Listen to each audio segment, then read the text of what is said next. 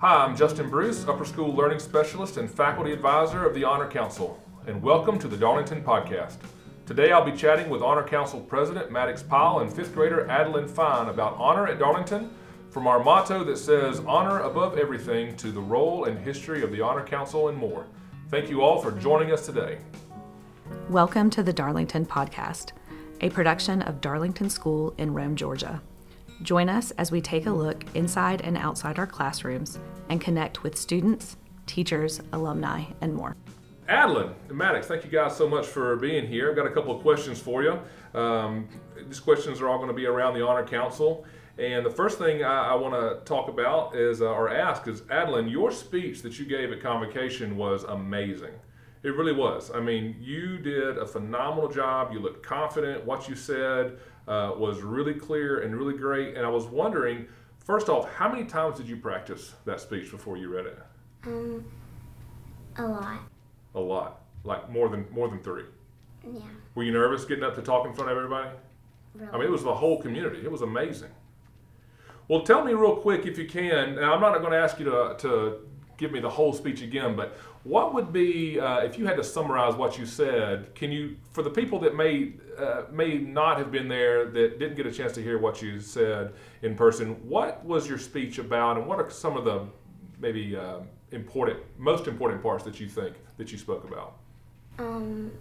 How if one person acts with honor, then sometimes it'll make others want to act with honor. Yeah, no, I think that was probably the most important thing, and I would have to agree with you 100%.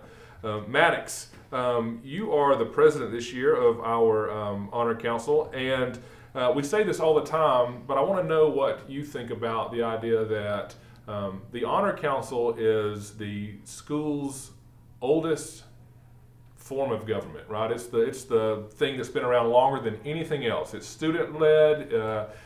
Student run, student organized, and I feel like even my role as the faculty advisor, I'm really just kind of there listening to you guys, and I answer questions every now and then, but from my role, everything that you guys do is completely run and organized by you guys, and you're the president of this thing. So, like, what do you think about the idea that you're leading the school's oldest form of student government?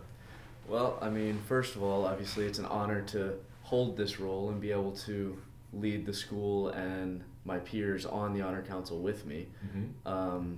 I enjoy it because it does give us that freedom to do it ourselves, and we come up with the ideas. We're just given like a topic, like an advisory coming up in mm-hmm. September. I think it prepares us for the future. And it helps others around us too that aren't on Honor Council by preparing them, keeping them in track, and teaching them like what they need to do or what they might have done wrong, and not just punishing people but helping them. For sure, yeah. I know before I came to Darlington, I was a part of a lot of meetings, but none of them were really student-led meetings. So I was really impressed when I got here. All those years ago, and saw the Honor Council and some other student organizations like running their own meetings. It was really pretty impressive. Adeline, next question is for you. I think most people out there want to know and would like to believe that at the lower school and the middle school that our students are learning to not lie, not cheat, and not steal. And so my question is, who talks to you guys about that kind of stuff down there? Is this something that your parents just talk about, or your guardians, or your grandparents? Is this something that the teachers talk about? How are you guys learning about the idea of honor? Who talks about it the most? Well, at Flagpole, our motto, we say honor above everything, and if someone lies, then our teachers will remind us that we're supposed to be honorable. Okay. But also, of course, my parents also teach us not to lie and cheat. Yeah, and steal. I almost had like a lions and tigers and bears on my moment there in my head. You know, I think what it sounds like you're saying, Adeline, is like it's definitely a community thing. I mean, obviously, as parents, we want to talk about it, but your teachers are talking about it. You guys are reciting this every single day at Flagpole, so it's in your mind. It's something that is talked about often, and I think that's maybe one thing that helps continue to build the culture of, you know, having a community where students are not lying, cheating, or stealing. Thank you for that, Maddox. I feel like from the cases that I've sat in and the things that I've been involved with the Honor Council, it seems to me that the majority of our honor violations in the upper school revolve around cheating. My first question would be, do you agree with that? And the second part of that is, in your opinion, what is the one thing that for a student that's been accused of cheating, and we have the meeting, what's the one thing that you feel like that student could have done in advance to keep them from getting in that position? First of all, I agree. The majority of our cases are cheating, whether it be on a homework assignment, a quiz, a test, an essay in an English class. Because we got the ChatGPT stuff happening now. We've had more of that recently, yeah. Mm-hmm. I would say the main reason that I can see is procrastination. People just don't want to get their work done on time, and then they think they can get off easy and just not do it, but let someone else or let like ChatGPT do it for them. And so they're just not doing it on time, right, and then trying to get away with it, and teachers catch them. I would agree. I think you know, at the end of the day, when it's all said and done, students have just found themselves in a position where they weren't prepared, and they tried to rush to get something done, or they tried to do it a really quick, easy way. And you know, I'll say this from a teacher's perspective. You know, teachers are human, emotional beings just like everybody. And so I can't think of many instances where if a student came to a teacher and very respectfully, very humbly explained the situation and requested possibly an extension, that there wouldn't be a good conversation around that. You know, depending on how you ask the question, there's a good chance that, you know, the teacher would grant that, pending that you weren't just sitting around doing nothing for 4 days. But if your situation, you know, needs an extension and you ask for that politely, I think most teachers would probably hear that conversation. Yes, sir, I agree with that. One thing I would say is dorm students. It's not all dorm students coming before us for cheating, but some of them do, and I feel like that's a problem of they're here on their own. It's a boarding school. They don't have like their parents looking over them, so there's no one telling them to do their homework. Right. And so they do just sit there for a few days and not do it. So they don't really have an excuse. Yeah, there's definitely a level of time management that our dorm students are really forced into, you know, compared to like what it was like for me when I had mom and dad like over my shoulder every night, you know, and you know, so I think there's pros and cons. You know, students who figure that out are super set up for success, I think. But I think you're right. There's definitely a level of responsibility and maturity that our dorm students have to display for sure. Yes, sir. Adeline, let's say that someone does lie or cheat or steal. All right. What happens at the what happens at the lower school, middle school? I mean, do you, you know, and when I was in school, you got sent to the principal's office. I mean, what happens to a student that possibly has an honor violation down at the lower school? Sometimes they'll walk at break, or they'll have a warning.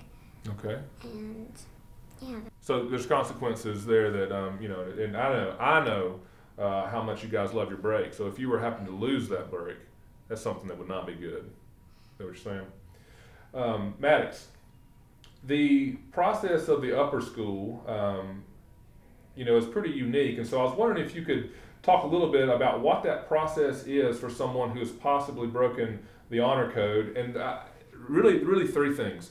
The idea of a teachable moment. I want you to talk about that. This idea of the executive cases and then the full cases. So what's the difference between these three things? Teachable moment, executive case, and full case.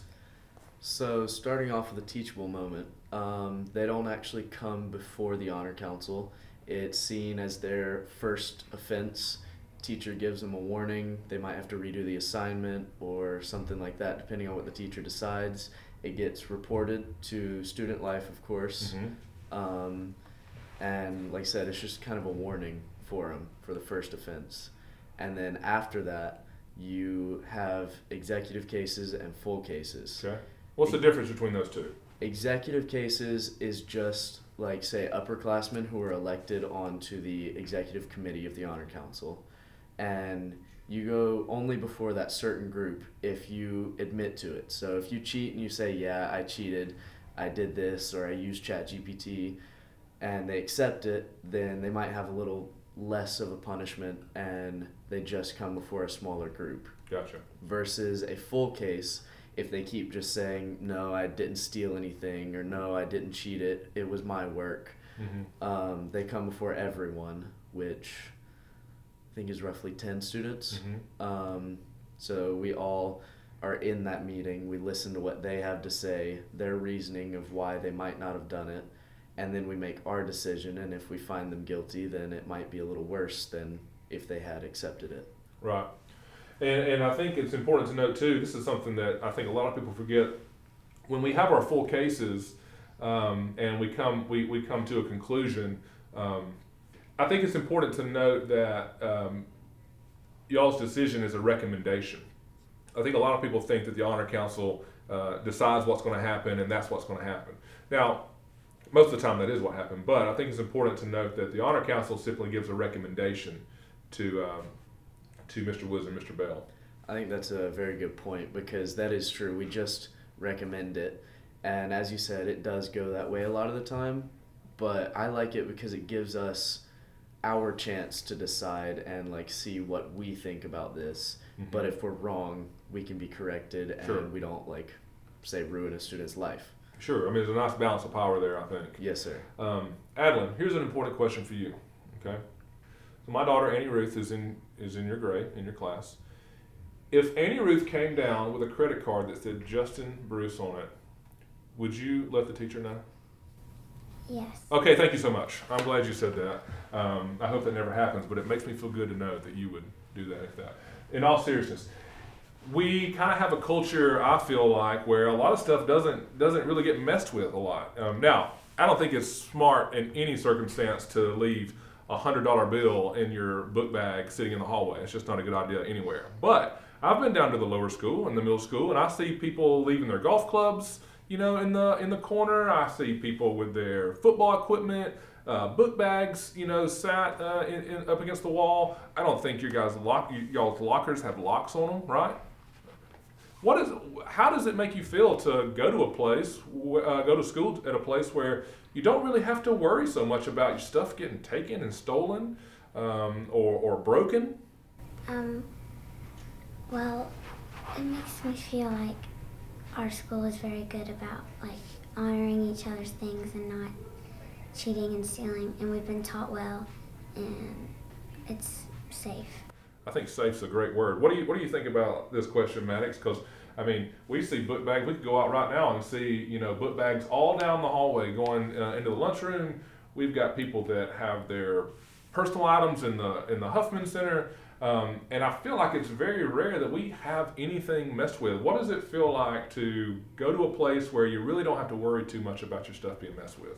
I feel like it gives a sense of freedom, as well as if you're around people who don't steal or go through your stuff, it teaches you not to. And so for the future, you'll leave other people's stuff alone and leave their belongings how they are, because you don't want someone to come and take yours, so why would you take theirs? Sure. Yeah, I mean, it definitely feels like there's a level of respect when you can leave something sitting out and know that it's not going to be messed with. And I've seen some really nice golf clubs sitting around here, Maddox, I'm not going to lie.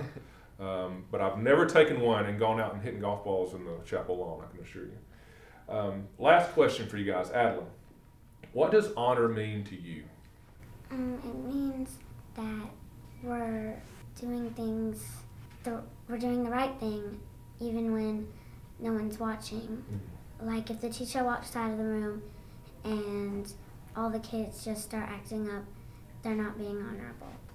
But if the teacher walks out of the room and all the kids are doing the right thing, then that makes the teacher proud.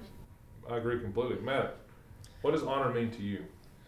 I agree with that as well. And it just, like I said, it teaches you for the future here at Darlington, especially because it is a very honorable community, I feel. But honor is, like she said, doing the right thing, but you have to understand as well, not everyone can do that all the time. Everyone makes mistakes. We're humans. That's how it works. But you have to know, if there's a decision, you have to try and make the best one. Like, even if it's neither are a good choice, see if you can choose the best one. And if you make a mistake, admit it, own up to it, maybe tell someone if you need to, and don't just try and keep it quiet or sweep it under the rug and lie about it. Yeah. 'Cause that makes it worse. Yeah, that's a great word there, Maddox. Well, we're glad you tuned in to this episode of the Darlington Podcast. Tune in each week wherever you like to listen to podcasts, and don't forget to subscribe. You can check out today's show notes at darlingtonschool.org/podcast. If you have any questions about today's program or ideas for future episodes, please send an email to communications@darlingtonschool.org. The Darlington Podcast, a production of Darlington School in Rome, Georgia, is a collaboration between the communication and advancement teams, and the intro music is alumni produced. See show notes and hear more episodes at www.darlingtonschool.org/podcast.